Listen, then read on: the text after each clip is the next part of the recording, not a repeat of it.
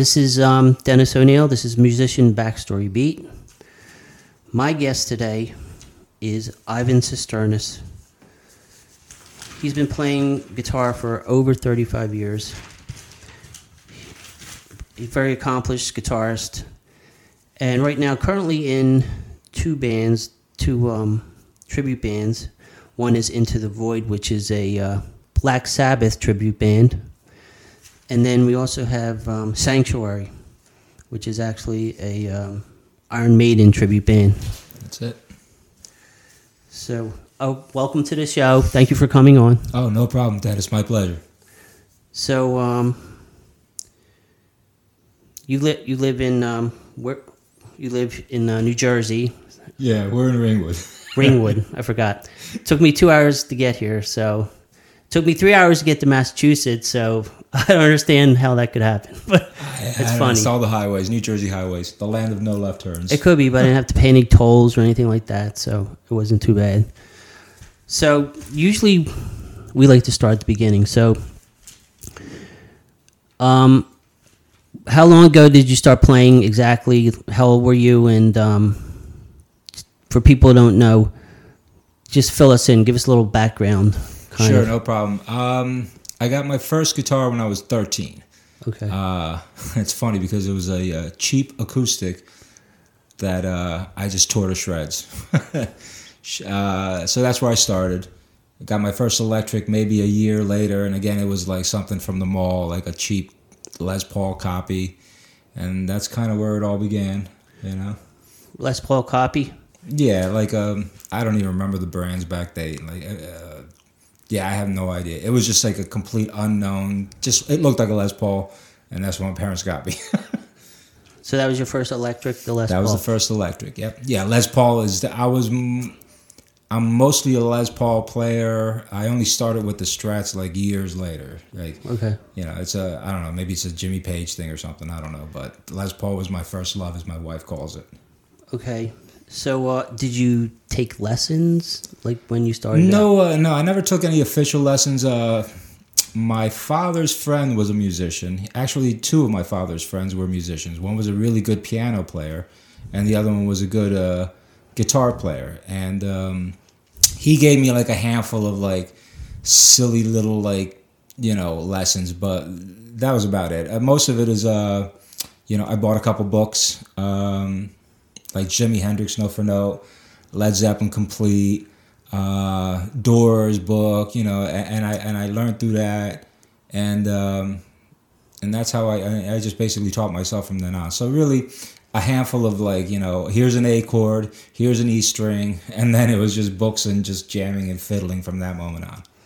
Right. So you were 13. So how long before did you get into a band? Like soon after that, or just played on your own? No, pretty much. As soon as I started playing, like my friends also started playing. So basically, a few of us would jam in my friend's attic, like every weekend.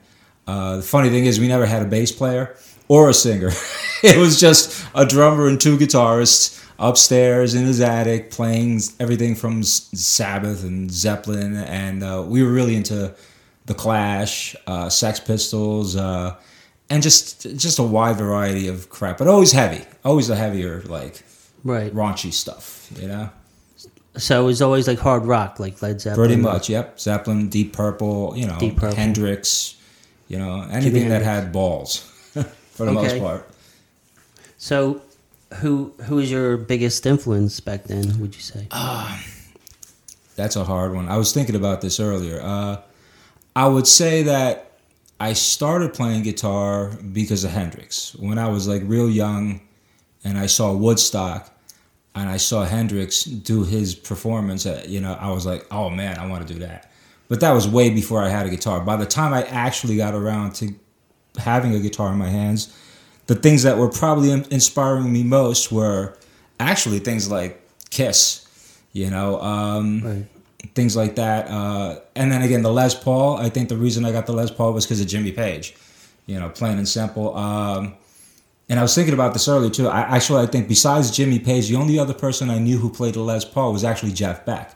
My Oh, parents right. had the Jeff Beck Wired album, and if you know that album cover, it's Jeff Beck playing a Les Paul. Okay. And again, just those. It was a lot of imagery involved. Like that's just a cool look. And Jimmy Page, the Les Paul. To me, the Les Paul was just like the most perfect looking like guitar. You know, so Okay. that influenced me as far as the guitar I bought. Who inspired me? Again, Jimi Hendrix would probably be at the top.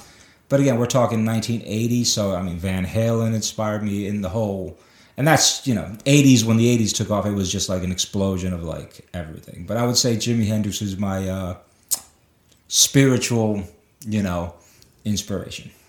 So when the first moment you saw Hendrix, it was the Woodstock, Yeah. that film? Yeah, where he does Star Spangled Banner and all that stuff. Yep. So did you think you were going to be a musician at this time, or you weren't sure? I don't know. I just wanted to, you know what?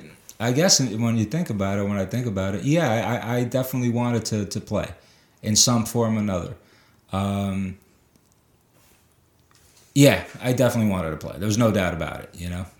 But it's Jimi Hendrix that probably was your main influence, or was it Jimmy Page then? Well, again, Zeppelin. it depends on, from a visual, ethereal thing, definitely Jimi Hendrix. From an actual playing style, I started with Zeppelin and Sabbath. So those two were the big things. The Doors, Hendrix, all that was there.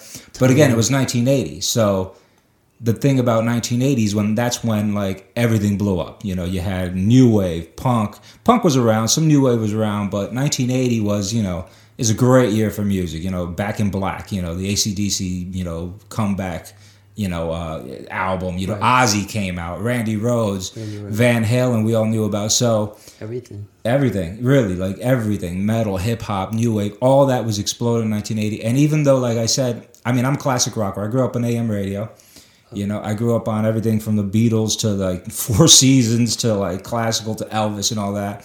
But when it came to the guitar and actually having a guitar in my hand and what I played, it went from like Zeppelin and Sabbath and quickly mutated into Black Sabbath and Iron Maiden, and so on. And again, it all had to do with being 1980. It was just like an explosion. Ozzy and Randy, and then I discovered things like Thin Lizzy, and it's endless. It was just an explosion, and like having that guitar in my hand, like finally allowed me to say, "Oh, I like that song. Let me learn it."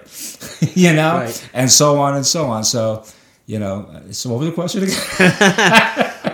Jimi Hendrix inspired you, but then the 80s seemed to come along and... Yeah, the 80s definitely defined me as far as what I was actually playing. Yeah. Right. So you definitely gravitated towards metal, you're saying. Among other things, and I consider myself primarily a classic rock guy because that's like my earliest stuff. I would say that's the foundation.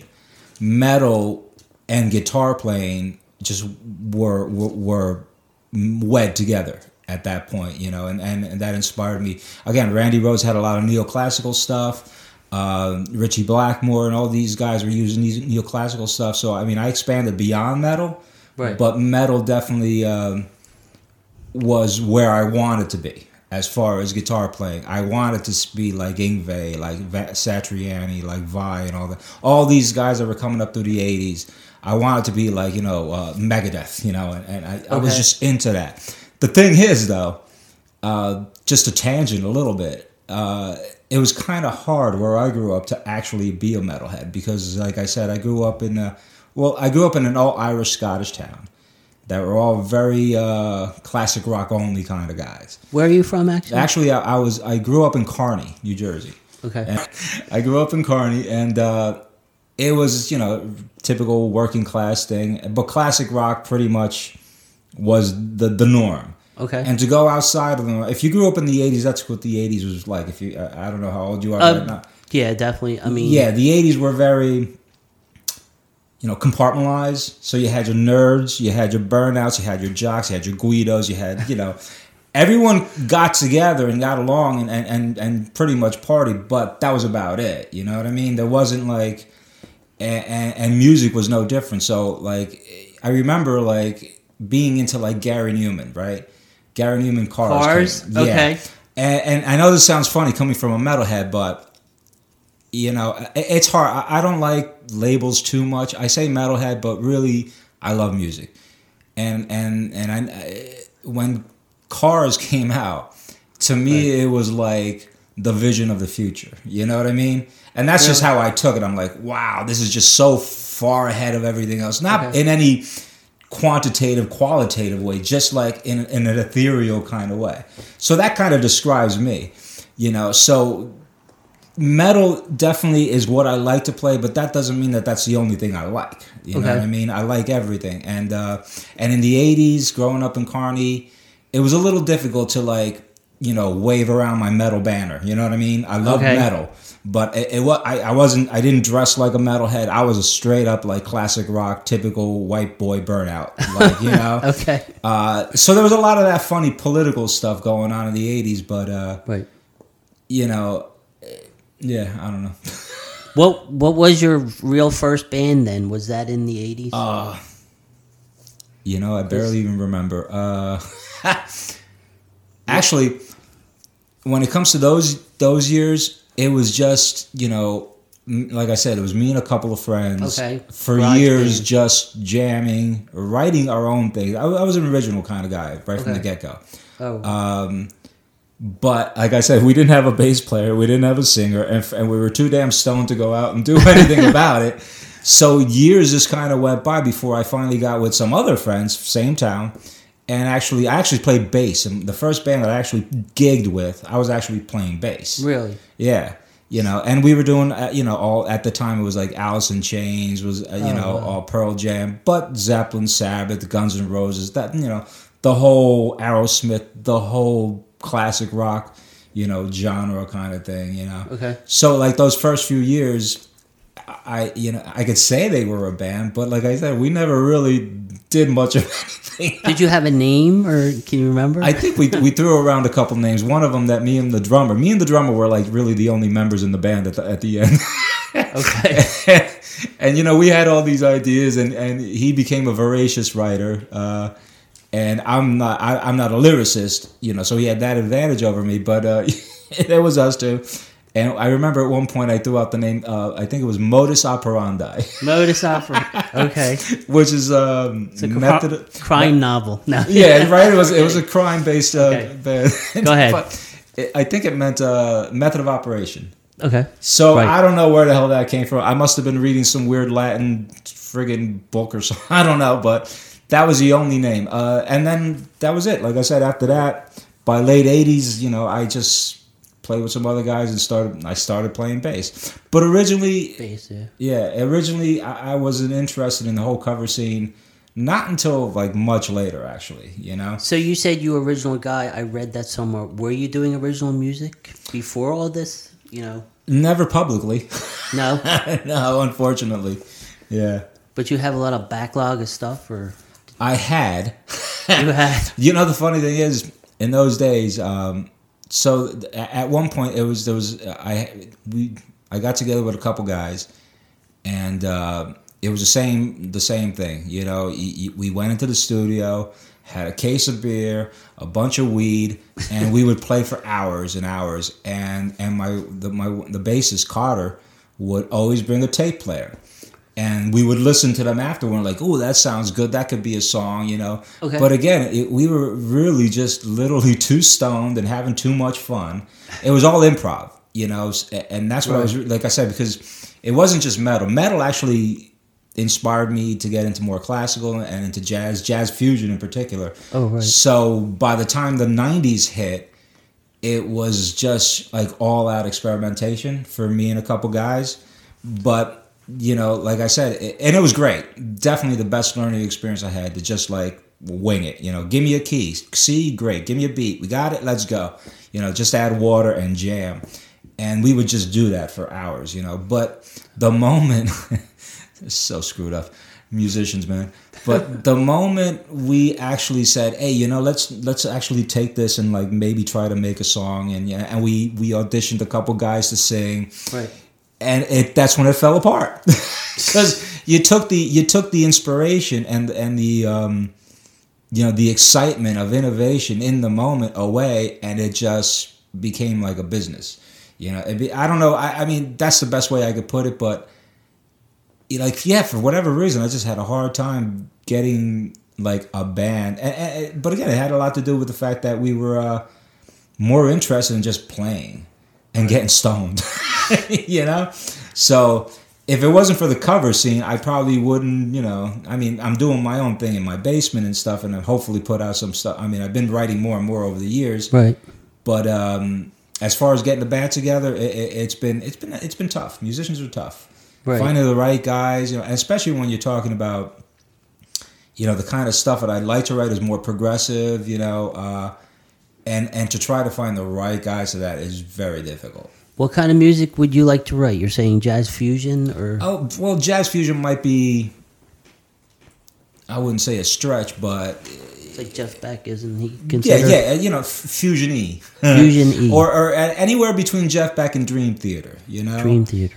Things like that. Dream Theater is over the top, but if I had the right guys, I would indulge in that.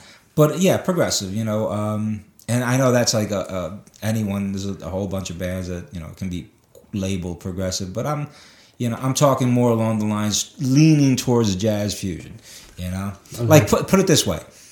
What's that Megadeth album, with Hangar 18? Hangar 18. Yeah, like that album. Dave Mustaine. Yeah, that album to me is like the epitome of progressive metal in the 80s. Like that, Right. That set the bar for every band after that. I think so. To not just be a bunch of metalheads thrashing around and stuff, but now to actually be musical and thrashing around. Right. And that's kind of like where I want to take off. That's what I would like to use as my foundation. So, I mean, it's funny because when you sit down and you're writing tunes, you never know what comes out. But I know that if I could like harness that better with more time, because when you got a 9 to 5, it's hard to do all this. But right. If I had the time, and I do plan on putting more time into it, that's what I would harness it towards. Like more along that lines. Anything from Megadeth-y. Megadeth-y. Are you? This is off topic. Metallica or Megadeth? Are they just? I would say, as far as musicianship, Megadeth by far. Definitely. I would say, as far as iconic classic tunes, that's a hard one because Metallica definitely has some great iconic tunes in those first few albums. But but if I were to look at it from a musical perspective, Megadeth all the way. So that's kind of where you would go. Is that like considered thrash or thrash? Sure, yeah, definitely thrash. Right, definitely. I'm going to say if whatever I put out is going to be more like a progressive thrash, but that's just one angle. I mean, that's just one thing. I would like to do like more of a classic rock album as well, maybe even an acoustic album. But my focus for a couple of years has been to try to get that progressive metal album out, Okay. Do you play any other instruments besides? Yeah, pretty much whatever I can get my hands on and play with. Like I said, I play bass, Bass. We actually had a jazz trio, among many other things that I've done throughout the years. And I played jazz bass. My friend Raul on drums and his brother on piano. And then we had this guy, Joe Piella, on piano. And we did a lot of like, we even did like the the Peanuts theme, a jazzed up version of the Peanuts theme. Oh, Schroeder? Yeah. Okay. So, I mean, I can play some keys. I'm I can't, whatever. Acoustic. I'd love to have a sitar. I have a couple other weird, really? Little instruments. But pretty much anything stringed, I know I can do it. Right. Once I know the tuning, I have a ukulele. I have a South American 10-string guitar. So anything stringed, I know I can do it.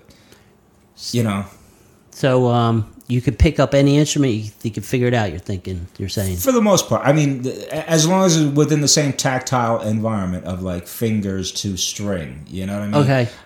Flutes and stuff like that. I've tried. No, not very Trumpet. good at that. No. I wish I could play sax, but no. Drums, I can keep drums. a beat, but I wouldn't go beyond that. I usually program drums or use loops and stuff that I have put out online. Percussion, that's a different story. Another thing that I've gotten into was like, Middle Eastern like belly dance stuff. I was actually in a belly dance band at one point. No way. I've been a lot of weird shit, man. Belly dance band? So Yes. And where did they play? some weird shit. They play in a restaurant or like Well, the funny thing is Middle East? The thing is, I quit before we did our first show. Oh, But tell us about it. We did. There's actually, you know what? If you listen to like a lot of metal, if you listen to a lot of like,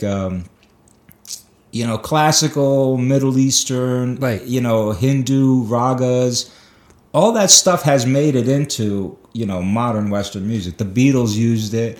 Okay. Anything that's neoclassical actually has a Middle Eastern influence. The way them, the harmonic minor scales and the Neoplatonian scales and all these weird scales.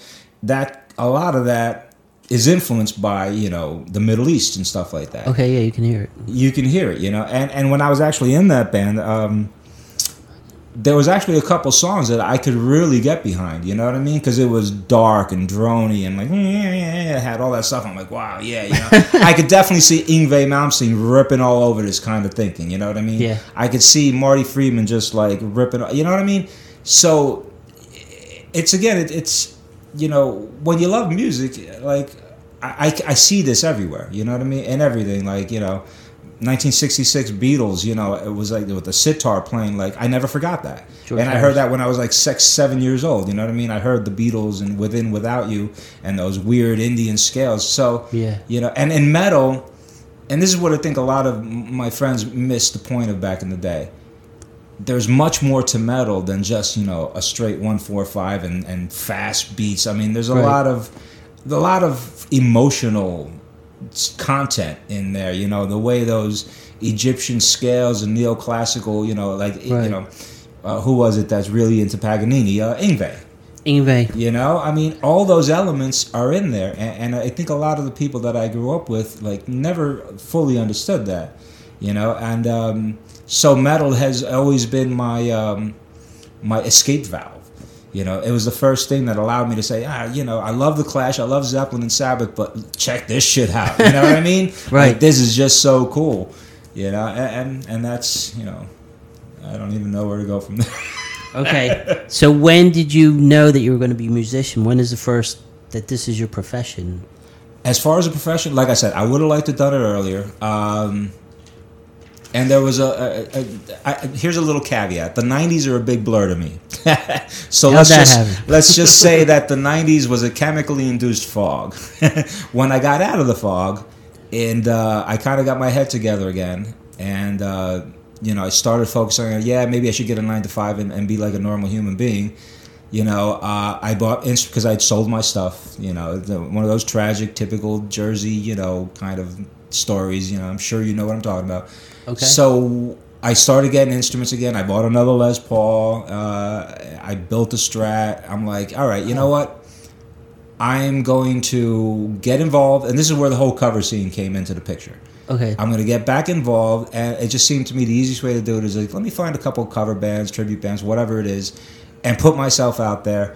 And the goal for the last almost 20 years since I did that has been to pretty much find like-minded musicians that I can get with, to write, Okay. And that's when I would say that my whole idea of like I'm gonna go for making money off of this started. Right. So obviously I haven't done too good. Well, I don't know. How is the tribute circuit? I do love it. I absolutely love it. Here's the thing that I've learned. And for anyone out there who's struggling with bands and doesn't know where to go, I can say this. All those cover bands are all, how should I put it? They all come with little quirks that, and you never know. I've played with bands with girl singers. I played in bands with idiotic drunks. I played in bands with backstabbing jackasses. Every band is a drama. The one difference for me was when I started doing the whole tribute thing. Instead of just generic bands, I mean, I was doing top 40, you know, everything from Tom Petty and all that. Right. You know, Q1043, repetitive every day, you hear the same shit kind of band. Oh, that drove me nuts. I stuck with it because the money was good. Okay. But the thing that I really, really dig about tributes is, like, you're playing to an audience of people who are there to see and hear the band. To listen to the music of a band that they actually love. Right. You know what I mean? It's not like playing in a top 40 band or whatever kind of band and just going out and playing generic, you know, songs from 1,000 different bands. And, you know, because most of the crowd is just looking, it's just a meat market. It's just guys getting out to get drunk and get laid. They don't really care what you're playing. You know, the whole tribute thing is completely the opposite, because when I'm playing with Into the Void or with Sanctuary, and we play the hits, we play War Pigs, or we play The Trooper, or whatever it is, the people respond. The people are into it. Okay. And that, to me, made all the difference. I was actually in an AC/DC tribute band before these two bands. And again, It was just another one of those failed bands that we did a couple shows and then fell apart. There's a lot of those in my life. And it ain't my fault, right off the bat. I'm telling you, it ain't my fault. Never. But that's the thing that's kept me. That's all I mean, I could see myself doing a generic cover thing, but I definitely love what I'm doing. I love playing Sabbath to people who love Sabbath. I love playing Maiden to people who love Maiden. I was in a Megadeth tribute band, and again, it was just amazing to, like, play not only songs that I absolutely love, like Hangar 18 and Holy Wars and, you know, Tornado and all that stuff. It was great to hear the people, like, dun dun dun dun Megadeth, you know, just like riding your every note, you know, riding your every nuance, you know, and just that energy, the exchange is, like, way superior to anything you could find just playing, you know, your typical classic rock set at a biker bar or whatever, you know what I mean? Yes. So, yeah, what was the question again? Talking about tribute bands, why you like them, and yeah, I love them. But it used to be cover bands. Now it's all tribute bands. Is that true? It seems no, like. I don't think so. I think there's plenty of cover bands out there. I mean, I don't really keep up with it too much. I'm not like a Facebook guy, social media guy all that much. But what I have seen over the years is, like, that stuff won't go away. I mean, the top 40 bands, unfortunately, still dominates a lot of the better playing, bigger clubs, unfortunately. You know, so it's a travesty, if you ask me, because bands like ours, like Into the Void, Sanctuary, and all these other tributes out there, you know, you're talking about a bunch of guys who generally love what they're playing, whatever tribute they're doing a tribute to. Right. You know that these people, if they're doing an AC/DC tribute, I can guarantee you they love AC/DC. Right. And there's a lot of people that love AC/DC, but the clubs are a bunch of jerk-offs. So they're going to hire these, you know, 20-something looking pretty boys who play, you know, whatever is you know, the Blink-182s and all that stuff. And it really ruins it for the rest of us. Right. Who are, like, you know, I think providing much more of an experience than, you know, I don't know. I'm very prejudiced towards the whole scene, because I did it for years. You know, and you know, the whole tribute thing, just to me, just represents so much more. It's better for music, these tribute bands, you think? I don't know about the industry. The industry probably will never change. I know that there's some tribute bands out there that are making tons of money. We ain't one of them, unfortunately. But, you know, there is definitely a market for it. But you have to be able to go that extra mile and, like, wear a wig and wear the spandex and, you know, and that whole bit. And so far, luckily or unluckily, none of the bands I'm in are about to do that, you know? So, would you, like, put on this stuff? Well, I knew you were going to go there.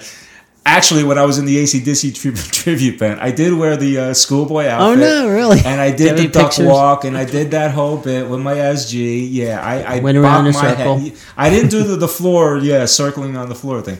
But, I played the whole fucking night. Sorry. That's all right. You can edit it. I played the whole night, bopping back and forth, one knee up, one knee down. Oh my God! The end of the night, I'm like a big sweaty mess. I am too old for that now. So yeah, Okay. I've done it. Do you think there's too many tribute bands? There seems like a lot out there. Is it oversaturated? I think, yeah, no, in the last, I don't know how many years, there definitely has been an exponential increase in tribute bands. Definitely. No doubt about it. And like I said, I wouldn't do it if I didn't love it, but it is hard. It is hard. And that's why, like, if you ask any of my band members in either band, like, we're in multiple bands. Yes. You know what I mean? And that's just kind of the thing you have to do. Unless you're in some really popular top 40 band that can take home, $2-3 grand every weekend, Really? you're going to do what we do, and make not even half of that. And you know what I'm saying? So, yeah, the increase in tribute bands has made the playing field a little harder. I don't think it's necessarily a bad thing. It's just harder. It's just harder. I'm sure there's not very good ones out there too, and mediocre. I've heard. I've heard. I mean, not yours. I think the Black Sabbath one I saw is very good. Spot on. I would definitely Yeah, say. I like them. You like them because you're in them, right? So the music business in general, it's not too generous. You're kind of saying No. I mean, listen. Around here, when I right? played 20-something years ago, 30 years ago, whatever it was, in a bar, and things are relative. You'd get a decent paycheck or whatever. The door was, all your friends, especially when you're doing a local thing like I did back in those days. The place was packed. Your friends would come, and the bartender would give you a case of nips at the end of the night, and they appreciated you. Now, I mean, it's just not the same. Now, it's all about the number of heads you get, and it's a business. You got to understand, it's definitely a business. I don't hold it against them, right. but at the same time, and it's not like, we want nothing for free. What people seem to miss is, like, especially in Sanctuary. All right, so in Sanctuary, the singer lives in PA. The one guitarist lives up by Poughkeepsie. I live here, like, New Jersey, New York border. The drummer lives down by the shore. So when we do a gig, one of us is traveling 3-4 hours. Oh yeah. You know what I'm saying? So my whole beef is, like, listen, we're all putting in an effort, putting hours and hours of work to drive to the location, get there early, set up, if we're lucky, do a sound check, wait around to the first band or two to play, and then we go on, and then break everything down, drive 2-3 hours home. It's a long day. I mean, we really, if it was a regular 8 to 5 job, it's not that great a paying job, really. Okay. So my whole beef is, like, I wish, like, club owners and bar owners would take that into account, and more often than not, they don't. They don't. It's very rare that you find a bar that actually appreciates and will hook you up with a hotel room or two. Give you a meal or free drinks. That was the norm back in the day. Really? You know what I mean? You'd get free beer, blah, blah, blah. I mean, back in the 80s, 90s, like, people treated you a lot better at the bars. Bar owners, like, but now it's like, if you only got 20, 30 people, they're going to try to friggin', cut your pay in half, and it's just, it can be frustrating. But again, I wouldn't be doing it if I didn't know that the people that come see us, and we see a lot of the same faces over and over again. Okay. From state to state, even. Right. I've seen people go to, Connecticut, Massachusetts, and then see us in Jersey. You know what I mean? Okay. And that to me is inspiring. And again, it's the big difference between tributes and your generic covers. And, we just pretty much keep, like, hoping that some agency will sign us and start booking shows for us. But until then, we're gonna, keep, grinding away and, right. and haggling with the bar owners and again, if they would only consider what we have to go through,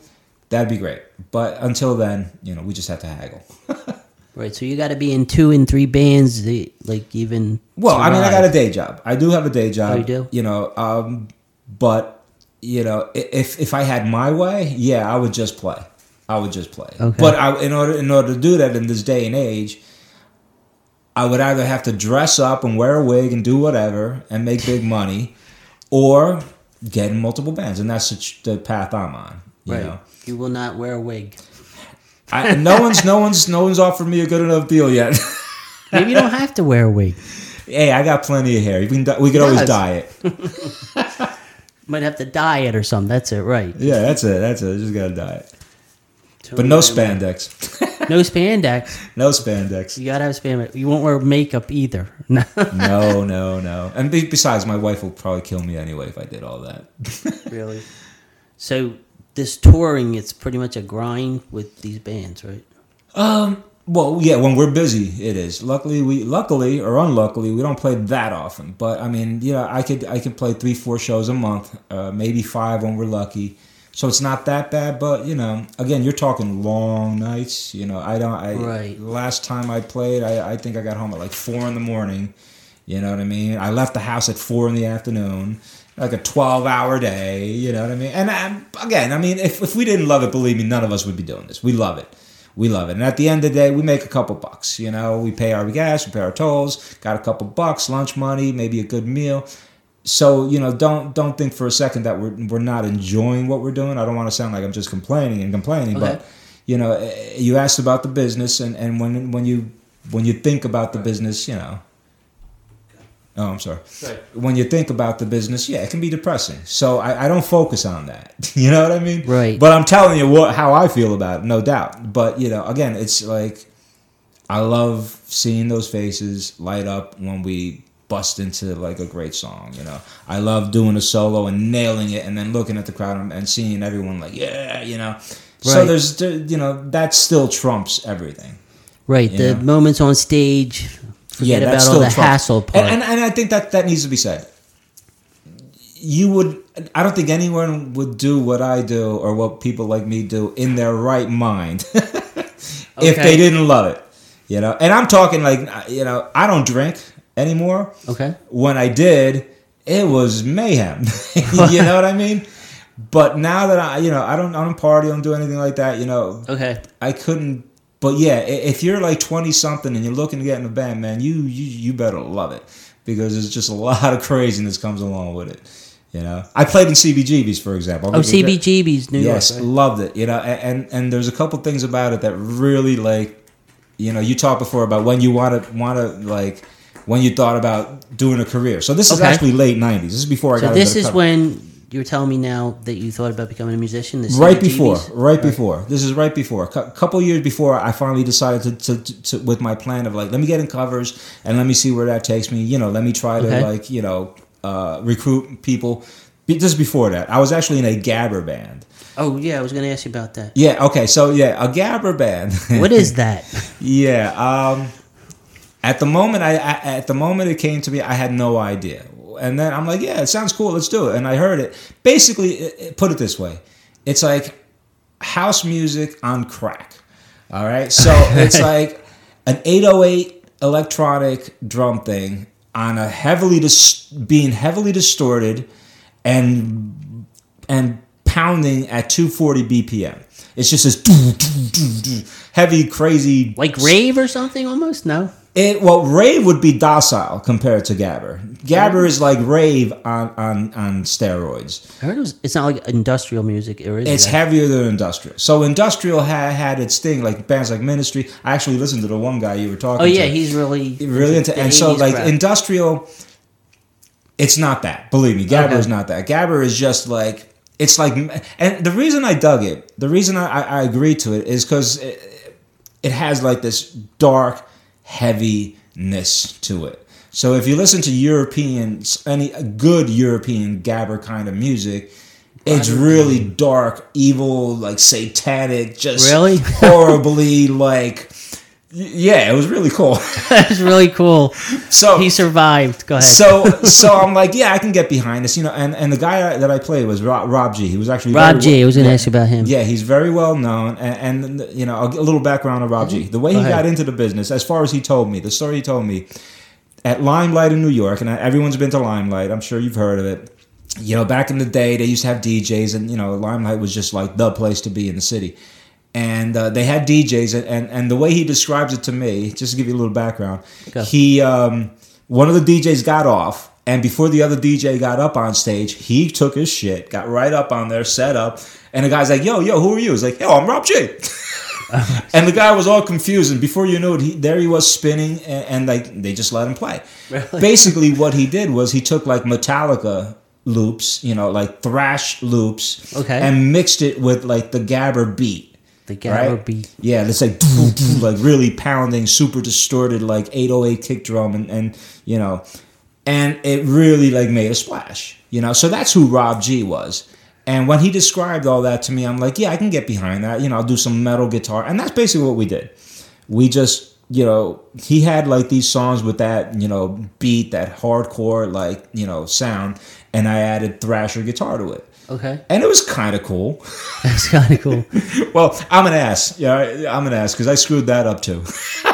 Okay. But that was Gabber, and how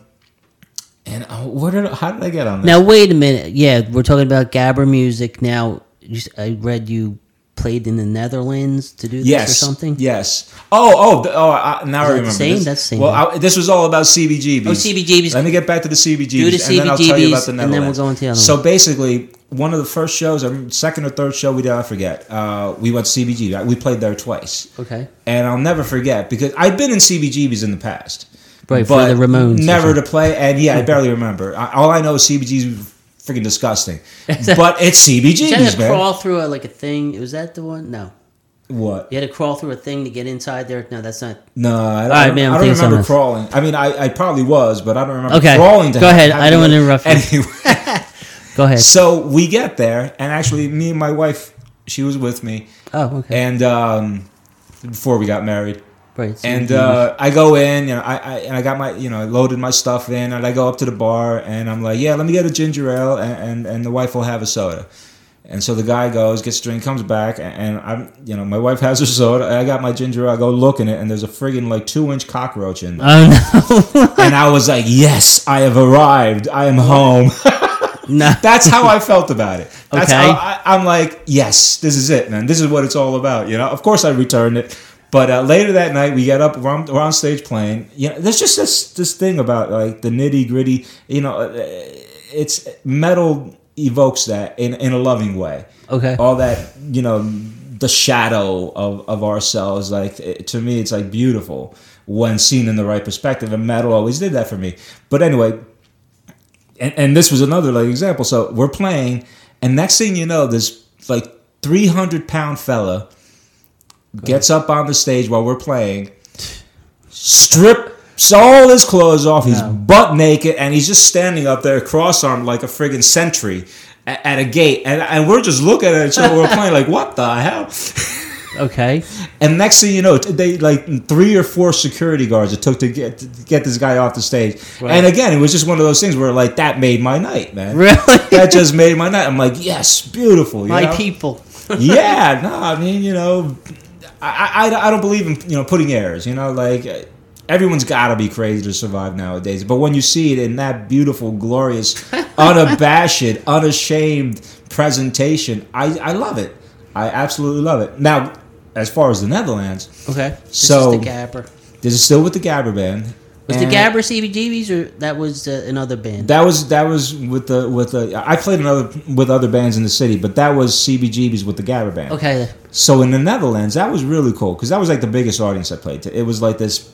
If you've ever seen like anything online about like those European festivals, they're freaking Yeah, huge. Okay. You know, so this was like one of those kind of things. It was actually like the venue itself was like this like airplane hangar kind of thing that would have fit Okay. like 4 or 5 747s in it. It's huge. Really? They actually had like a little Ferris wheel in there. They had this big eating area, and they had like 3 little caves, and it was just really weird and dark.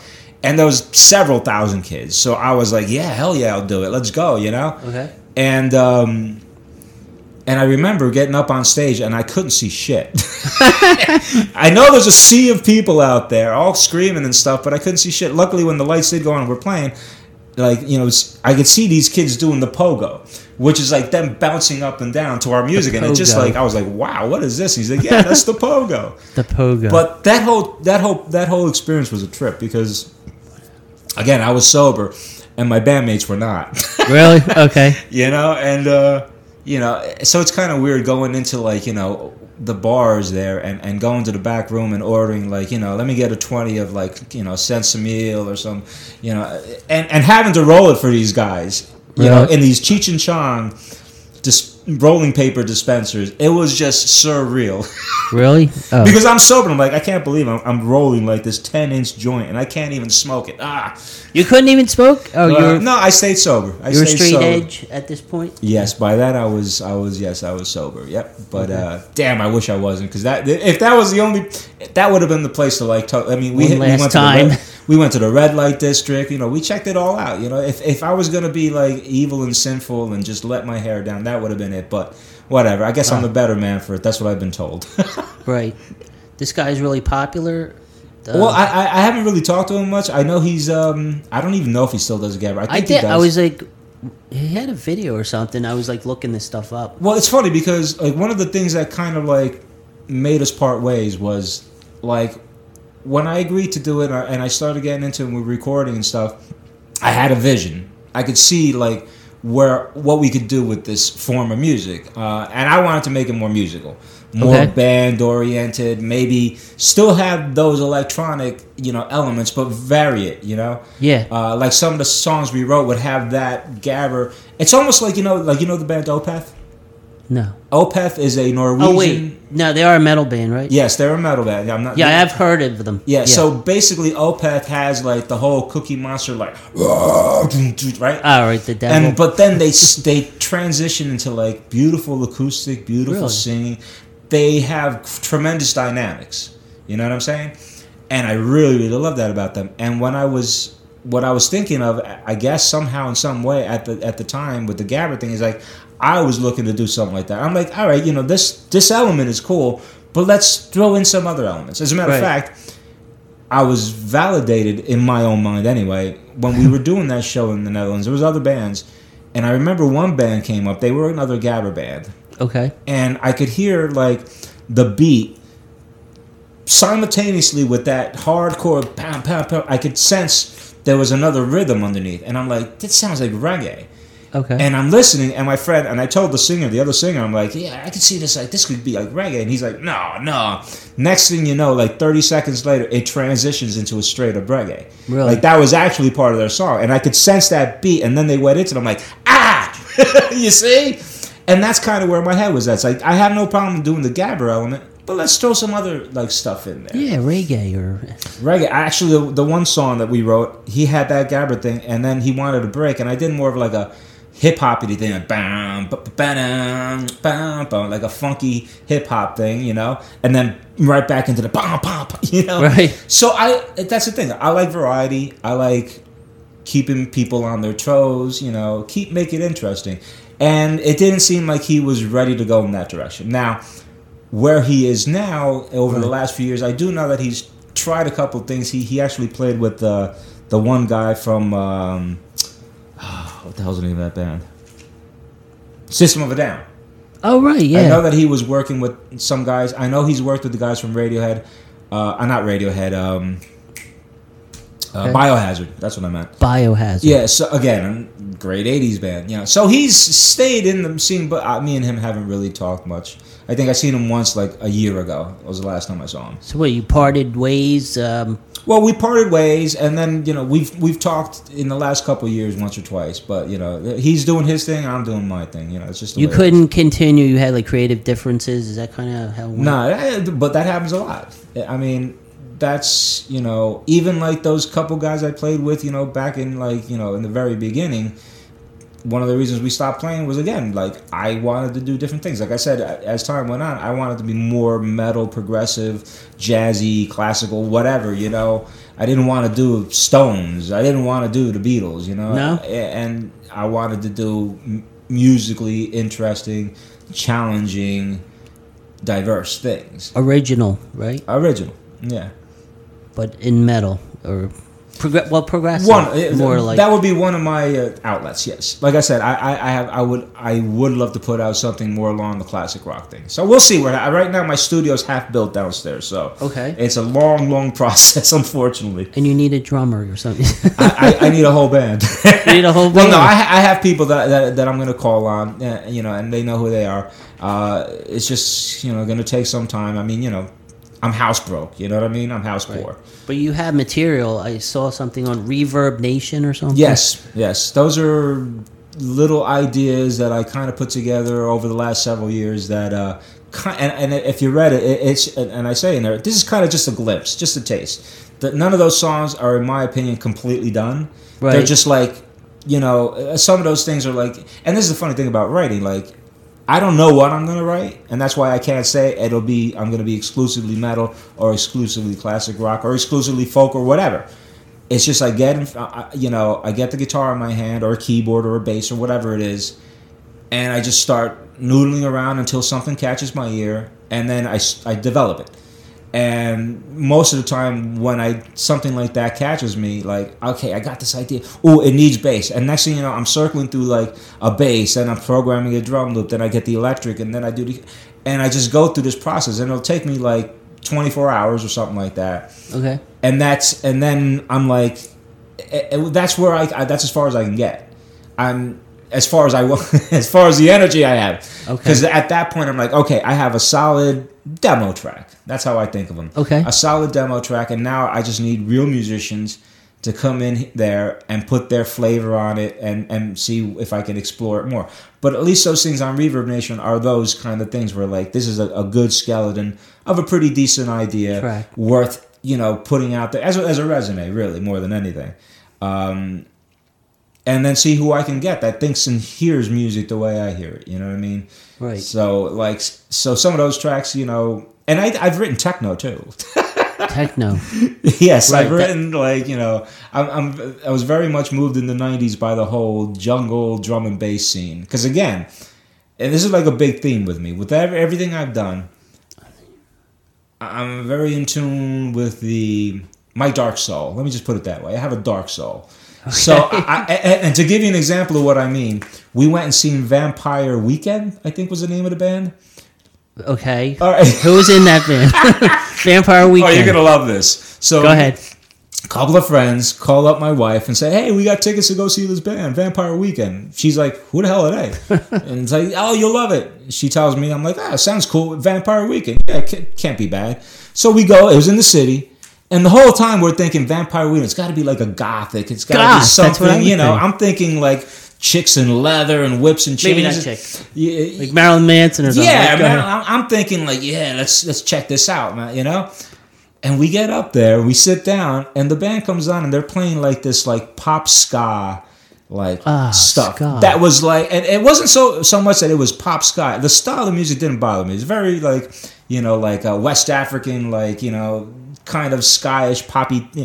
It was the whole energy, and they were all wearing like these, alligators sweaters, and I'm looking around, I'm like, oh my god, these are all a bunch of like preppy kind of yuppie. Not that I have anything against them, but it was just way too happy.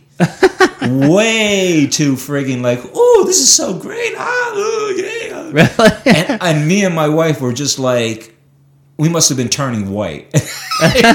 and the couple next to us were exactly like us. So there was like 12 of us or 10 of us that all went together. And I'm looking at my other friends, and like a couple of them were getting into it. And I'm just looking at my wife. I'm looking at this couple next to me, and we're like, what the hell is it? We literally walked out.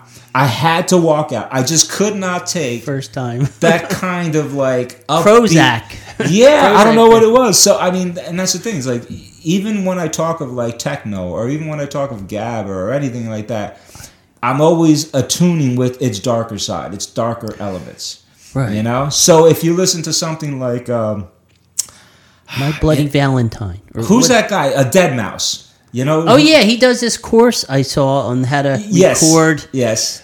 Use a recording studio and stuff or something. Yeah, he has a whole master class. Yeah, master class. That's it. That's where I know him from. There's a couple of his tunes. Like there's one, "Get Your Weapon" or something.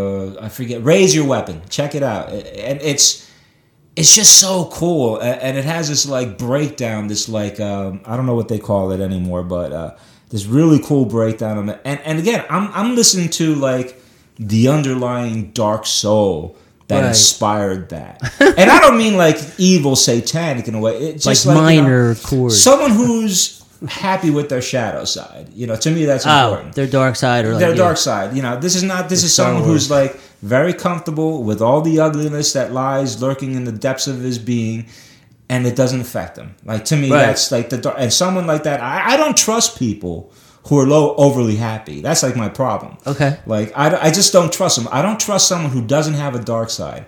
You know what I mean? They're hiding it. Yeah, you know, usually they're overcompensating from my experience, you know? Right. So for me, like music has always had that underscore. And I think that was a great attraction, going back to what I do now, of bands like Iron Maiden and Sabbath. Black and Sabbath, Zeppelin. definitely. Black Sabbath, definitely. Even though they're mostly Christian, actually, when you look at the lyrics. But at the time, I was like, wow, listen to that tritone. Boom, boom, down. That was like the tritone, the flat five that Bach and all those people like were blowing the church's mind because it was like satanic and evil. Satanic. You know? And then Iron Maiden, Number of the Beast. I'm like, yes, I can relate. I can relate to this, and that's like the undercurrent. Like even in the 70s, you might not realize it, but there's a lot of songs in the 70s that were pop hits, and like they're not actually talking about happy stuff. Like Seasons in the Sun, there was joy, there was fun. That's about the Vietnam War. Who is that? I know that song. Dear Papa, it's hard to die. Terry something? What's that? I forget the guy's name, but listen to the lyrics. He's not talking about a happy subject. Right. It's crazy. You know? Uh-oh. Sorry. Okay. So, you know, and that's it. I mean, that's just like, you know, the underlying theme of like all the stuff musically for me, what's inspired me, what drives me, you know, and what keeps me going in this crazy business. You know, why do I keep going out there playing the same songs with Into the Void and Sanctuary? Because it's like air to me. It's like, you know, this is what I breathe. This keeps me going. You know what I mean? And as long as I keep doing that, and I'm hoping that when the studio downstairs is done, I'll be able to take all those little ideas that I've posted already and use that as a springboard with, you know, like I said, there's a few people I have in mind, but we're all just waiting. You know, everyone's in multiple bands, so no one's in a rush. So for me, it's just like, get that studio done, and I plan on putting out, you know, hopefully some satisfying, you know, soulful, evocative stuff, you know. It seems like you're a gabber techno guy trying to break out of metal or something, or mix it in the dark side or something. I just see it all as like, you know, heavy. You know, anything that's heavy. It's got to be heavy. It's got to be heavy. I'm not going to do like, you know, Mary Poppins and, you know, Rudolph the Red-Nosed Reindeer kind of music. You know, you're not going to hear Four Seasons, Paul Anka out of me, you know? Nothing happy. Nothing. And no, not that it's not happy. Not happy. You know, just nothing that's, you know. Introspective or. Yeah, well, I know. That maybe that's introspective. I don't know. No? Maybe that's the wrong word, right? Yeah, no, it's probably the right word. It's just that I wish there was another word to say that. But it's probably the right word, you know? So you played the Netherlands. That was an incredible show. Yeah. That was. Any weird things happen on stage or? No, that one was actually pretty normal. You know, it was just me, 3 other guys. I was actually the only musician because everything else was electronic. Like you computers. But the experience, and anyone if you've never traveled outside of the country, you have to. You absolutely have to. Right. I think it's a mandatory thing for every American to get out of himself to go out and see what other cultures are like. Because it's kind of very eye-opening, you know, to see how people see you as an American and how they live their lives. So that was pretty cool, you know. So that was the Netherlands. Yes, that was like late '90s or something. I forget, late 98 or something. Yeah. What did you play? The M3 with that heavy metal concert? Yes. We Sanctuary got lucky enough to with the 2 other bands. There was like 2 stages. There was the main stage, which is where Lacuna Coil, Megadeth, and what's his face, White Zombie, Red Zombie, Black. Rob Zombie. Rob Zombie. Yeah. Oh wow. So they were on the main stage. Definitely up your alley. But the pre-show was this other South stage, as I call it. I don't know what the hell it was called, but there was like a Metallica band. There was us. And I forget who the other band was. That was awesome, though, because we had a good crowd. They loved us. And then we had, like, you know, talk about feeling like a star, right? So we had, behind the main stage was, like, the backstage area where everyone had access, all the big guys as well as us. And we had our own trailer, and there was a cooler full of beer and stuff. You know, They had a whole, like, cooking area. Like, they had these guys cooking stuff up for people. It was really cool. We hung out, actually most of the band members all scattered, but me and my friend and my wife hung out in that area. We watched the show from like the sidelines, Right. And that was a highlight of like one of the highlights of my career as a musician or whatever, as a fan of anything, you know, because I met Chris Broderick as he was walking out. I met Johnny, what the hell's his name? The guitarist from Rob Zombie's. Oh, I don't know. Johnny. I'm sorry, Johnny, if you're out there, but yeah, that guy. Rob Zombie walked right past us. He was like, "Yeah, give me a minute." He never came back. My wife hates him ever since. Oh no. Yeah, that's all she wants. She just wanted like a picture with Rob Zombie or something, you know. And he's like, "No, I'll be right back." Meanwhile, his trailer was literally 15 feet from us. You know, so yeah, that was, you know. Wait. You're a jerk, Rob. Anyway. No, we'll never get to meet him. Go ahead. But and then Dave Mustaine came out. Dave Mustaine, okay. Yeah, and I met Dave, the bass player, as well. They all came out. I got to shake all their hands. Ellefson, yeah. All these guys came, and then Dave came out. I'm like, "Yo, Dave!" You know, I stopped him. He's just like, "You got me," kind of like look on his face, and that just made my day. That just made my year. Like that was great, you know. And that's the best. That's all I remember of M3. How long ago was that? That was in 2012, actually. 2012. 2012 was actually a good year for Sanctuary. That's not that long ago, right? Okay, I'll run with that. So that was definitely your musical highlight. Is there any musical highlight playing with someone that you could, you know, maybe famous or anything like that?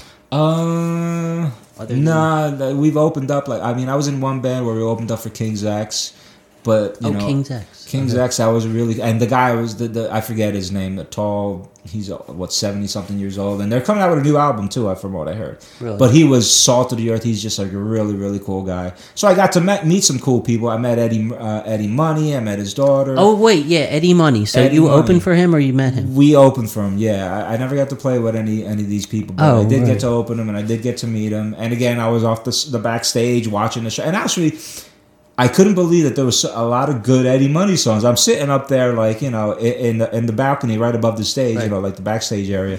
And I'm looking down, and I'm like, I know that song. Oh, I know that song. Oh, that's a good song. I was like, oh, man. Like, I couldn't believe, like, there was so many songs. 20 you know? or so, right?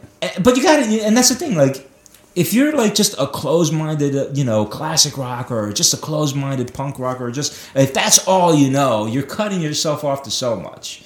You know, and I realized throughout the years, and like I said, and that's why I could appreciate sitting there watching Eddie Money and just getting into it. Like, this is cool, man. Wow, I know that song. You know, right. Besides the like 2 tickets to, you know, there's a lot of other songs that I was like, wow, I forgot he wrote that. There is a lot. How long ago was this? Because he has a TV show. Did you ever see it? When was that?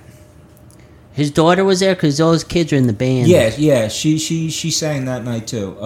Damn, man. Maybe not. I want to say 2010, something like that. Man. Okay, yeah. Well, that just came out. Real Money or something. Easy Money. Did you ever see it? It's on Access TV. No. I know what you're talking about. It's pretty good. Yeah. Yeah, his daughter. She probably was real young back then. I guess she's like in, I think, her 20s now. Oh, really? She was that young then? Maybe. Oh, she might have been. Well, she sang good even then. I think she's a little older. She didn't. I don't remember her looking. She could be 30. I don't know. But yeah, I bet she's more like 30 now or something. Maybe she looks young. She didn't look like, because if she's only 20 now, that means she was only like 12 when we saw her. Not 12. Yeah, probably. I don't think she was 12. She was up on that stage belting it out. Yeah.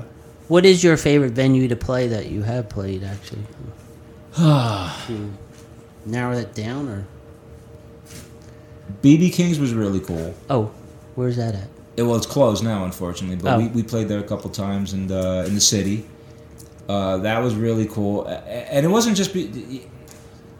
There's a lot more. There's a lot to a place, you know. As far as like the best place to like take pictures or video or play for a large audience, Starland, which will be in 2 weeks. Starland. So we're gonna plug that. In 2 weeks, we're gonna be there. Starland, which is in Sayreville, New Jersey. Sayreville. As a matter of fact, I'm playing with Void. We're doing a set of Sabbath, and I'm playing with Sanctuary to do a set. Two bands, yeah. And I think the closer is a Guns N' Roses tribute, Appetite for Destruction. So, you know, if anyone still wants tickets, I'm sure you can reach out to any one of us in Void or Sanctuary. We got, you know, free passes. What date is that? July 13th What day It's a is Saturday. that? That's a Saturday. Yeah. Okay. What time does it start? Oh, I have 7 no or idea. something? Probably, yeah. If you can get there at 7, yeah. Are you're We'll you're, be there at like 5 or something to set up. You're the first opening act, the Black I Sabbath. forget. I don't Or remember. You don't even know. I don't remember who's opening up. It's either Void or Sanctuary. I don't know. I think Sanctuary. I think Sanctuary might go on first, then And Void. then the Appetite. You're And then probably Appetite. Black Sabbath. I would put them on last. I think. Oh, it ain't up to me. But yeah, I'd say that's a really cool place to play. The Chance Theater is actually a good place to play. Again, if you're talking about the size of the venue, playing in a large, those are places. But I'm not crazy about that place. Right. We've played in Texas. We've played in Santo Domingo. Oh man, I don't know. I mean, So Sweeney's is cool. I like Sweeney's in Philadelphia. We've played in bigger places, but Sweeney's is cool. I like the vibe there. I really like the vibe. Play a there. House of Blues or something? Was it? That was down the shore. That was with an original band, House of Blues. I've played, like I said, many bands, and I've played like in all kinds of city, venues, like I don't know, I forget the names of all these places, but yeah, I played in a bunch of them. So, who do you listen to now musically?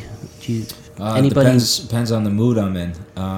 Anybody new or New?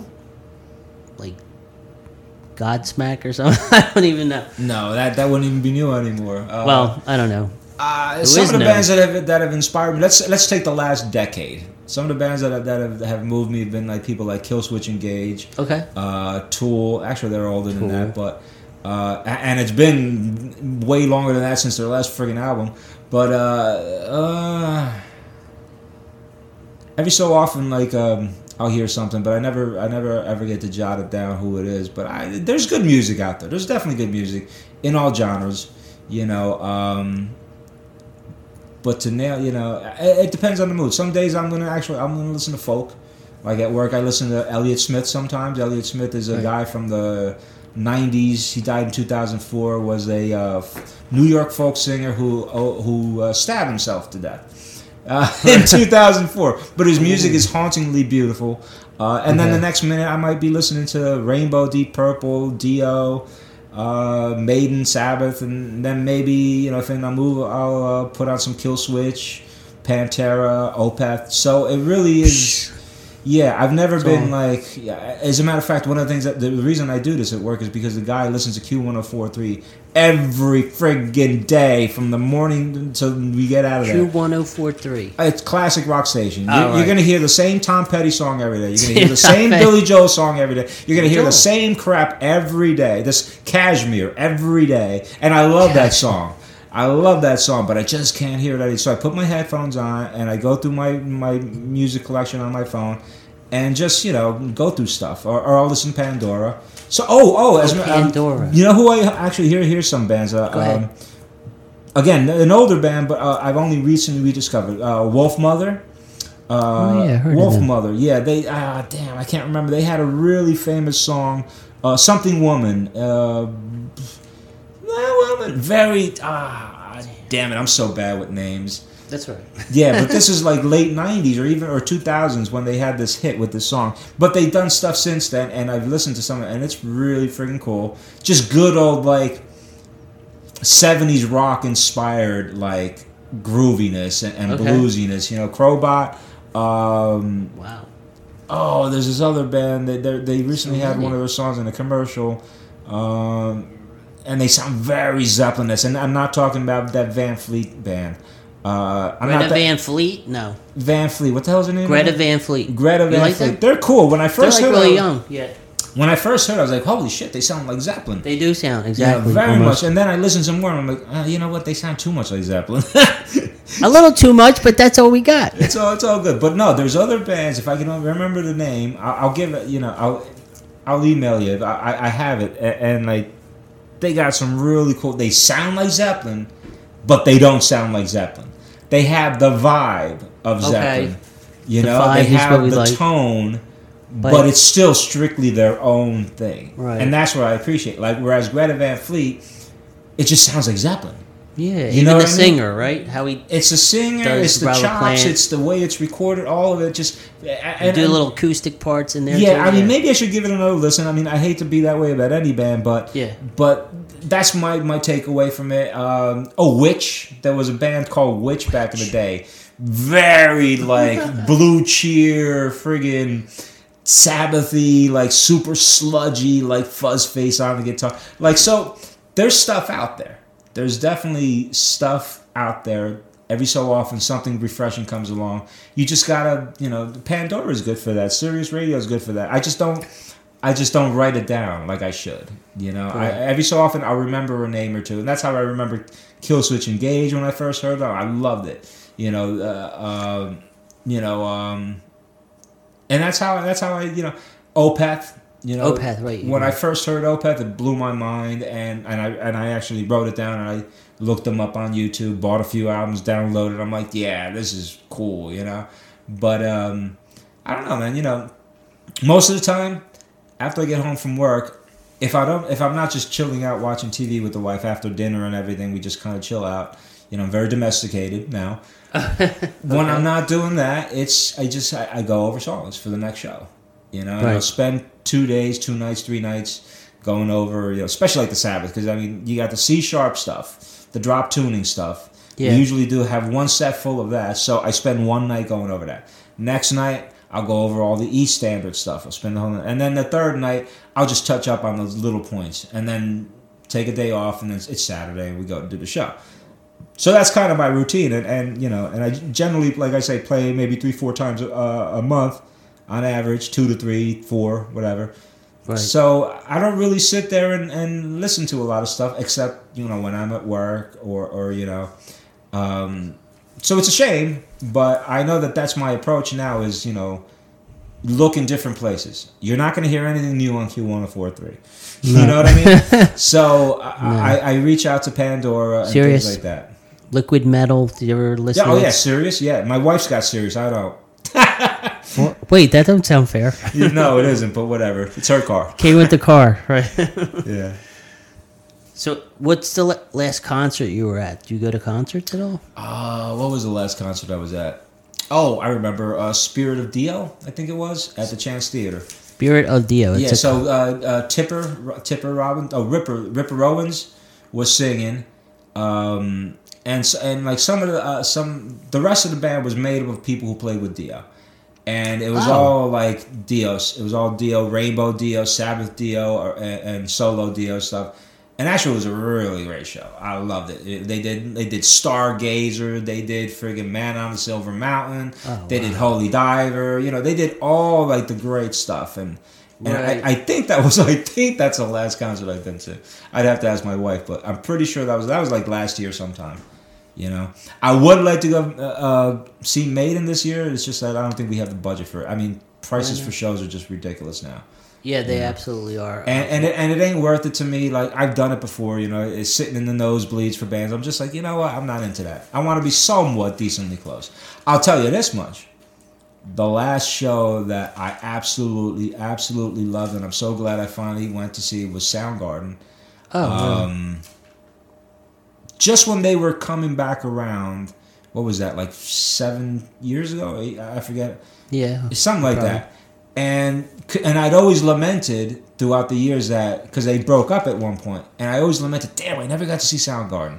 That's like saying you love Sabbath, but you never seen Sabbath. That's what it was equal to me. Right. And I've seen Sabbath a few times, a handful of times, but I didn't get to see Soundgarden. And I'm like, damn, man, that sucks. And then when I heard that they were coming back together and they did like some soundtrack work for this movie and they had a new album, I'm like, which I don't care what it costs, we're going to go see them. Right. And we seen him at in Newark at the Prudential Center or whatever it was.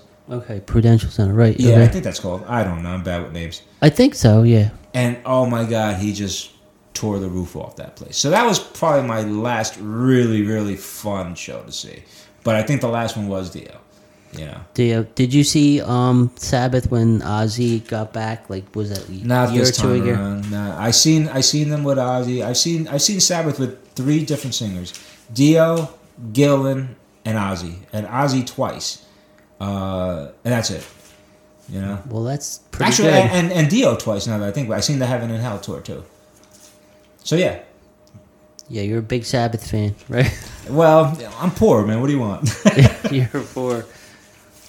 Do you So, what's your day job actually?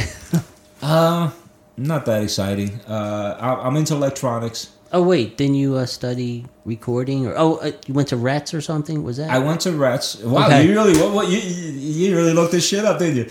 Yeah, all day. Yes, I went to Rets back in I don't know, late '90s or something. Okay, lots changed. Yeah, no, Go ahead. well, you know, I'm not one. Okay. I'm a changeling.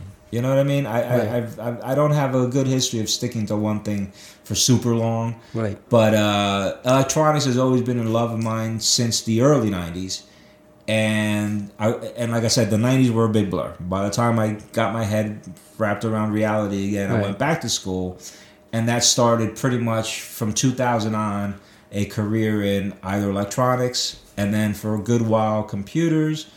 And now I'm back into electronics again, and I absolutely love it. Okay, good. Yeah, that's all there is to say about that. That's all there is to say about It's the. only a job. Do you have kids or no? No kids. I have 6 cats. Those Six are our cats. kids. Well, they're almost like kids. Oh yeah. They require a lot of care, right? Oh no, they 6. do. They definitely do. They definitely do. And they're a lot easier than dogs. You know, we would have dogs, but it would be a little much right now. And we didn't even plan on having like all these cats. We're foster fails. I think I was telling you that before. Right. The Yeah, rescue. so we cat. ended up with 3 more than we planned on because they were just too damn cute and cuddly, and we couldn't give them up. And that's all there is to it. That's all there is to it. So, what? Describe your gear. What do you like using? So my present set of articles, implements.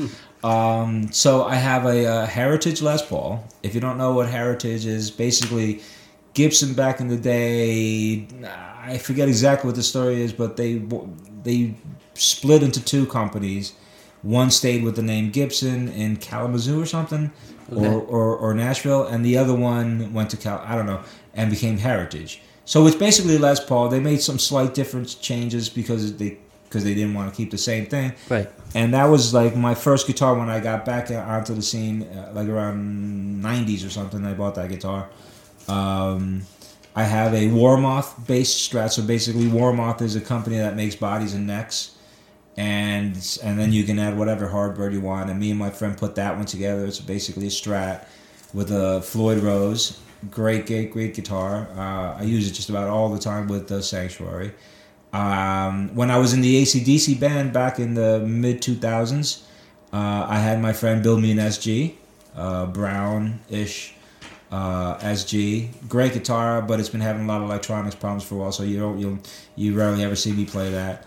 And I have 2 Gibson SGs, proper Gibson SGs, a white one and a black one, which I use exclusively with Void all the time. Okay. Oh yeah, that's right. And I have another like hand-built guitar that's kind of like a PRS Hamer-ish kind of like weird mix. And I got 2 other electric guitars like in disrepair somewhere in the house that I one day might get around to it. I got like an Ibanez. I got an 8-string or 7-string somewhere. Sorry.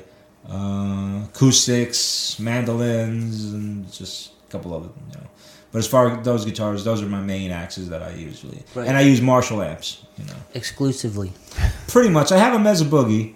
I've used it a handful of times, but I guess I'm just a Marshall guy. You know, I use the I use the Mesa Boogie with the Megadeth band.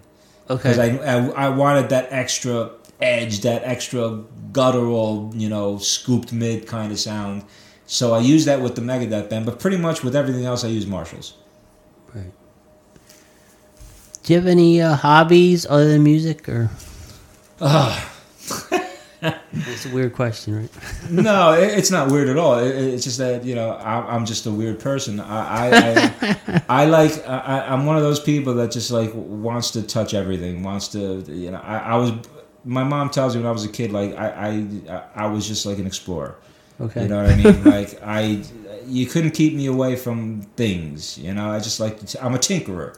So I'm building a Plexi right now, a Marshall Plexi. I've built a couple of amps from kits before, so now I'm building a Plexi. That'll be my next Marshall because I want that friggin' Plexi sound.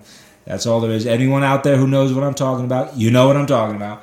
I've built tons of little, guitar effects. So electronics is a big hobby of mine. Right. Woodworking is something I've been struggling to do more of. Actually, those are probably the two big ones right now that I've been kind of like. Those are the things that I wish I had more time for. Put it that way. If I had more time, more free time, that I wasn't, if I wasn't working and I wasn't going over songs and gigging, that's what I'd probably be doing. I'd probably be tinkering with some electronics, right, or woodworking. I actually have a guitar kit that I need to put together. So I like doing things with my hands. And YouTube. If there's such a thing as a hobby for YouTube would be my other hobby. What, starting a channel or no, just watching YouTube. I just I'm a sieve, man. I don't care if it's a lecture on radiology or quantum physics or when I got the time, I'm like, that sounds interesting, and I'll click on it, and I'll just get all absorbed into it. 2 hours later. Yes, hours. Actually, the one thing I've been listening to is this guy, Robert Stopolsky or so whatever. He's a professor from Stanford. Okay. And he his whole class, they videotaped it. So it's like 25 2-hour sessions, lectures, where he teaches basically human behaviorism and biology and all the neuroscience and throws it. Okay. And I'm just like and I'm sitting there like fascinated, dude. It's just like amazing how all the hormones and that's kind of, so if there was such a thing as a hobby of YouTube, right, I have it. That's my other hobby. Did you ever watch Jordan Peterson? He's another one of the guys, psychologist. For a minute, I did. For a minute, I did, but only for his psychological knowledge. Right. Because he's a psychology teacher. He is. Everything else, nah. Political crap. Yeah, all that other stuff, nah. But his psychology lectures, okay, because that's what he does. That's his but background, yeah. Yeah. No, I like what the one guy says. He's a guru for all the frustrated 20-somethings who can't get laid. That probably could be it. Yeah, that's what it is, man. It's like, help me, help me, and he makes them feel strong and that they could do it. And don't feel so bad. You're really in charge, and yeah, fuck out of here. Just get the hell out there and talk to somebody is what I think. It's like now they're on these apps all the time trying to date women. That's the main thing? That's all. It's not my world. I never understood it. They don't go up to people. It's true. Yeah. It's weird. Well, a lot of things have changed. You got to remember. I mean, you seem to be roughly my age, right? Yes. So then you remember what it was like to have to go actually outside of your door, right, walk a couple of blocks and knock on your friend's door. Or if you were really lazy, pick up the fucking phone and dial some numbers. Actually use your finger and go around in a circle and remember wait for it them to come back and then go around another time for each number. It's like, yeah, I remember TVs that had antennas on them when I was real little. There was only 13 channels and maybe and 21. There's channel 21 or something. 3, 6, 10, 12, 29, there was 11, 17, there was 13, there was a 21. 23, you had public TV. Yes. That's it. That's all we had. That's That's and I remember 2 a.m, the screen would just be a blank, static thing. Or that I remember the one station was they had the flag, the flag at the end, and they had this Beatles song, "Good Night." I remember something. Yeah, right. Now and then, that song? What's on Abbey Road or something? Yes. They would play that. That was the last thing. That was it, and then lights out. There was nothing on until 5 o'clock. Yeah, and that would be Gumby. Gumby or Sesame Street or one of them. Yes. It's like. Oh my God! No, there was another. Not Gumby. There was Captain Noah. What is it? Captain Noah. Do you remember that kind of stuff? Yeah, that sounds familiar too. Yeah, but that came on at 7, I think. But you might have. Oh, whatever. There was all these it was great. 70s were great. They were great.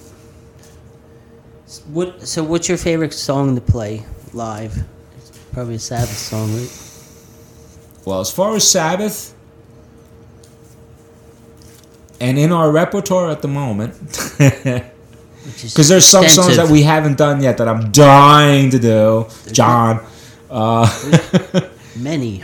Yeah, no, the good old standards. War Pigs is always friggin' awesome to play. Fairies, I've done that a million times. Iron Man is always really fun to... Into the Void. Actually, right. It would have to be Into the Void. When I think about it, Into the Void, I mean, there's a lot of them that I enjoy, but that one, and that's why the band is called Into the Void, because that song is just so epic. You know, it's just so... It gets you right in the gut, man. Right in the gonads. Did you name the band? No, not at all. Yeah, the band existed before I got in it, so... Yeah, I did. There was another lead singer, right? Before. Yeah, they've been through A bunch of people, right? well, a couple people, but yeah. No, you'd have to ask Tom. He would give you more of a breakdown, but yeah, they've had a couple singers, and a couple guitarists, and a couple bassists, and yeah. Again, that's what it is to be in a band. Over the years, changes happened. As far as Maiden, what would be my favorite Maiden song to play? Number of the Beast, probably. Yeah. Number of the Beast. You know, and again, I'm sizing this up not by what I'm playing, like what the chords or the melodic structure or any of that nonsense. I'm just going by like, what a great friggin' song, man. You know, and Number of the Beast, you know, to me is like... I mean, I do like Phantom of the Opera, as far as Maiden. But, yeah, it's hard. I mean, but, yeah, as far as the Void, Into the Void for sure, man. Into the Void. We've been doing... what the hell's the name of that song? Wheels of Confusion. So that's been really fun. Right. Killing Yourself has become one of my favorites to play. Killing Yourself to Live has become one of my favorites to play.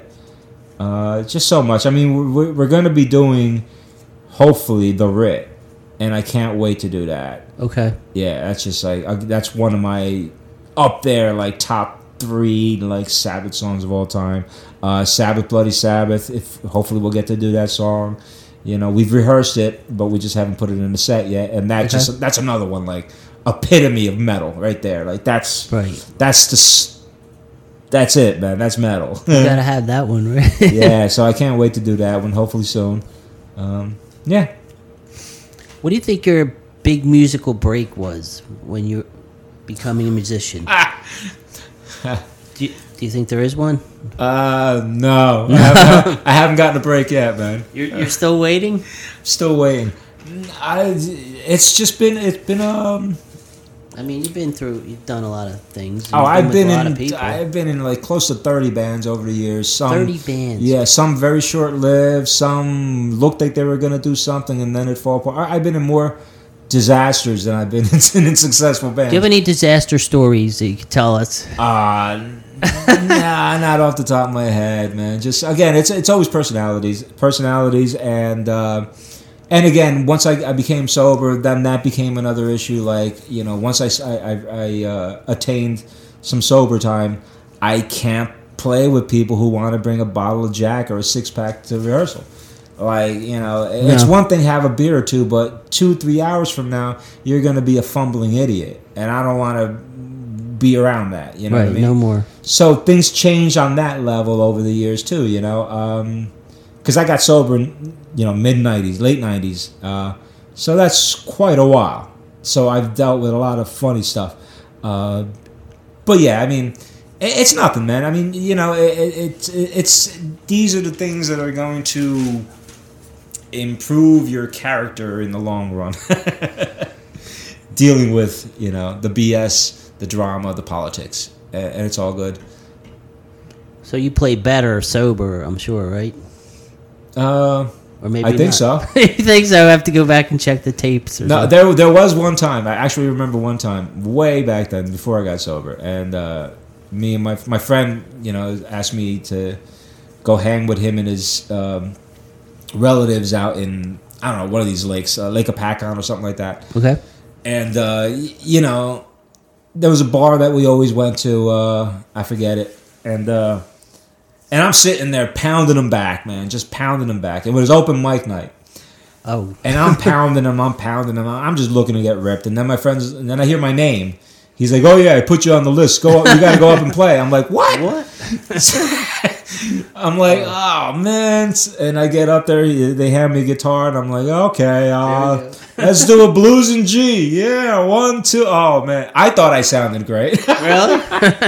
Well, no, but I do remember the guy saying, the bass player saying, that was really cool, man. You're ripped and everything, but that just sounded cool. I just did a blues. I just let it all. Again, I was trying to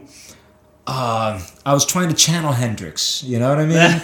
I was channeling Hendrix, and you know Hendrix was mostly screwed up most of the time on stage, and that's what I was doing. I was like, well, gotta roll with it, man. Stevie Ray, when he first came out, was ripped as hell on stage all those years before. I didn't you know know, that. so you know, there's something to be said about that. But yeah, I would think that I'm much more better, at least a little more on point now than it was, you know, back in the day.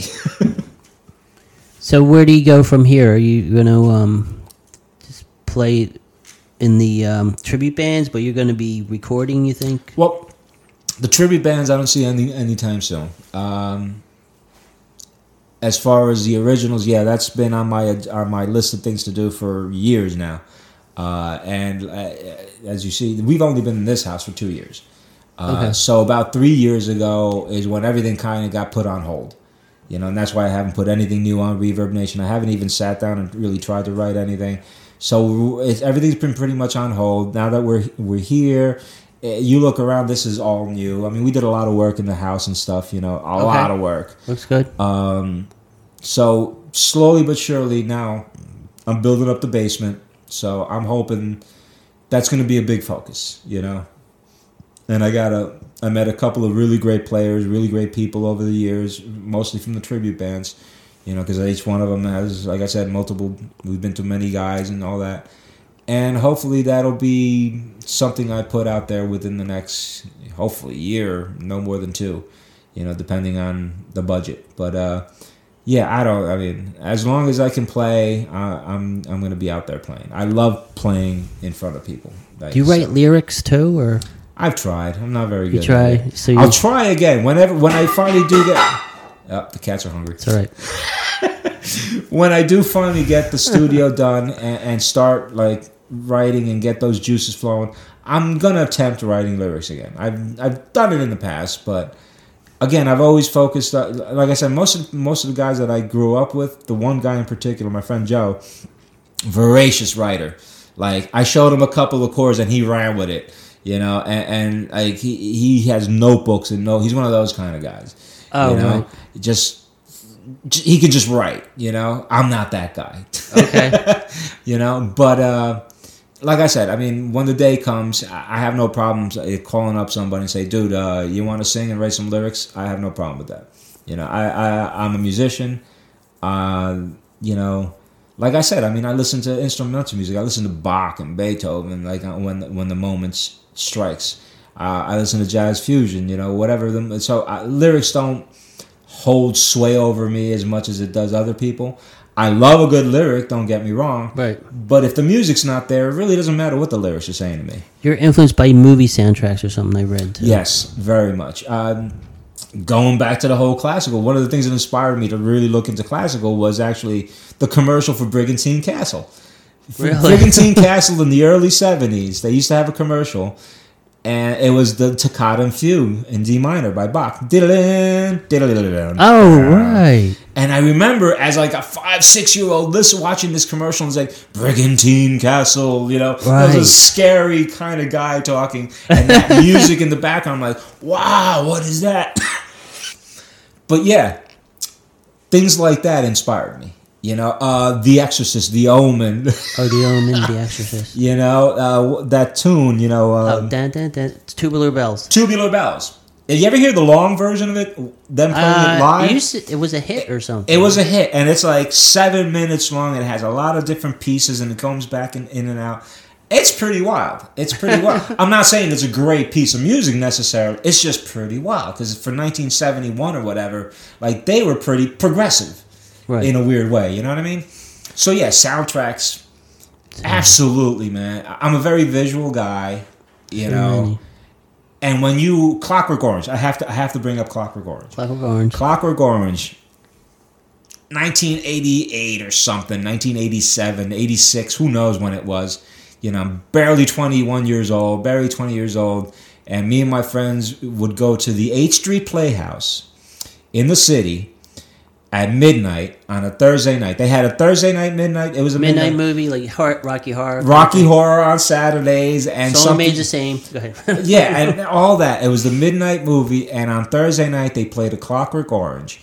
And we would go there high as a kite, tripping our faces off, and just sit there and watch Stanley Kubrick's A Clockwork Orange. I've heard people say it's a silly movie, they don't get it. Well, you weren't high as a kite when you saw it. And it absolutely blew my mind. You know, there's Beethoven music in it, and there's that whole darkness again. Are you familiar with Clockwork Orange? Somewhat. I thought it was very weird. It's based on a book. Holding his eyes open. Yeah, they're holding his eyes open and make him watch stuff. like Nazi flicks and all like violent flicks. And he realizes Beethoven is playing in the background, the Ninth Symphony, and that's where like the thing happens. I'm not going to give the movie away, but it blew my mind because again, for me, I'm a very visual person. I'm a very auditory person. Music touches me deep down inside. Music touches me deep down inside. But when you put it with like extraordinary visuals, you know, right? Star Wars. Star Wars? The music to Star Wars. You couldn't imagine other music than Star Wars. It's true. You know, the good, the bad, and the ugly. I couldn't imagine. And nothing else would have worked, you know? And so on and so on and so on, you know? 10 Commandments. I mean, Platoon. You ever? Platoon. Oh my God! One. You know, or even whatchamacallit, Apocalypse Now, The Doors, The End.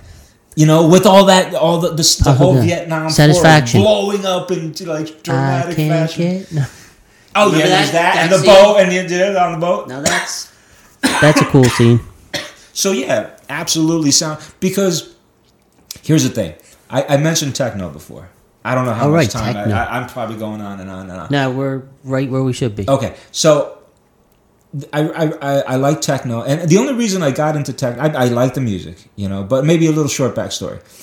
My sister slept in the room across from me when I was still living at home, and she was much younger than me, and she was into the house music at the day.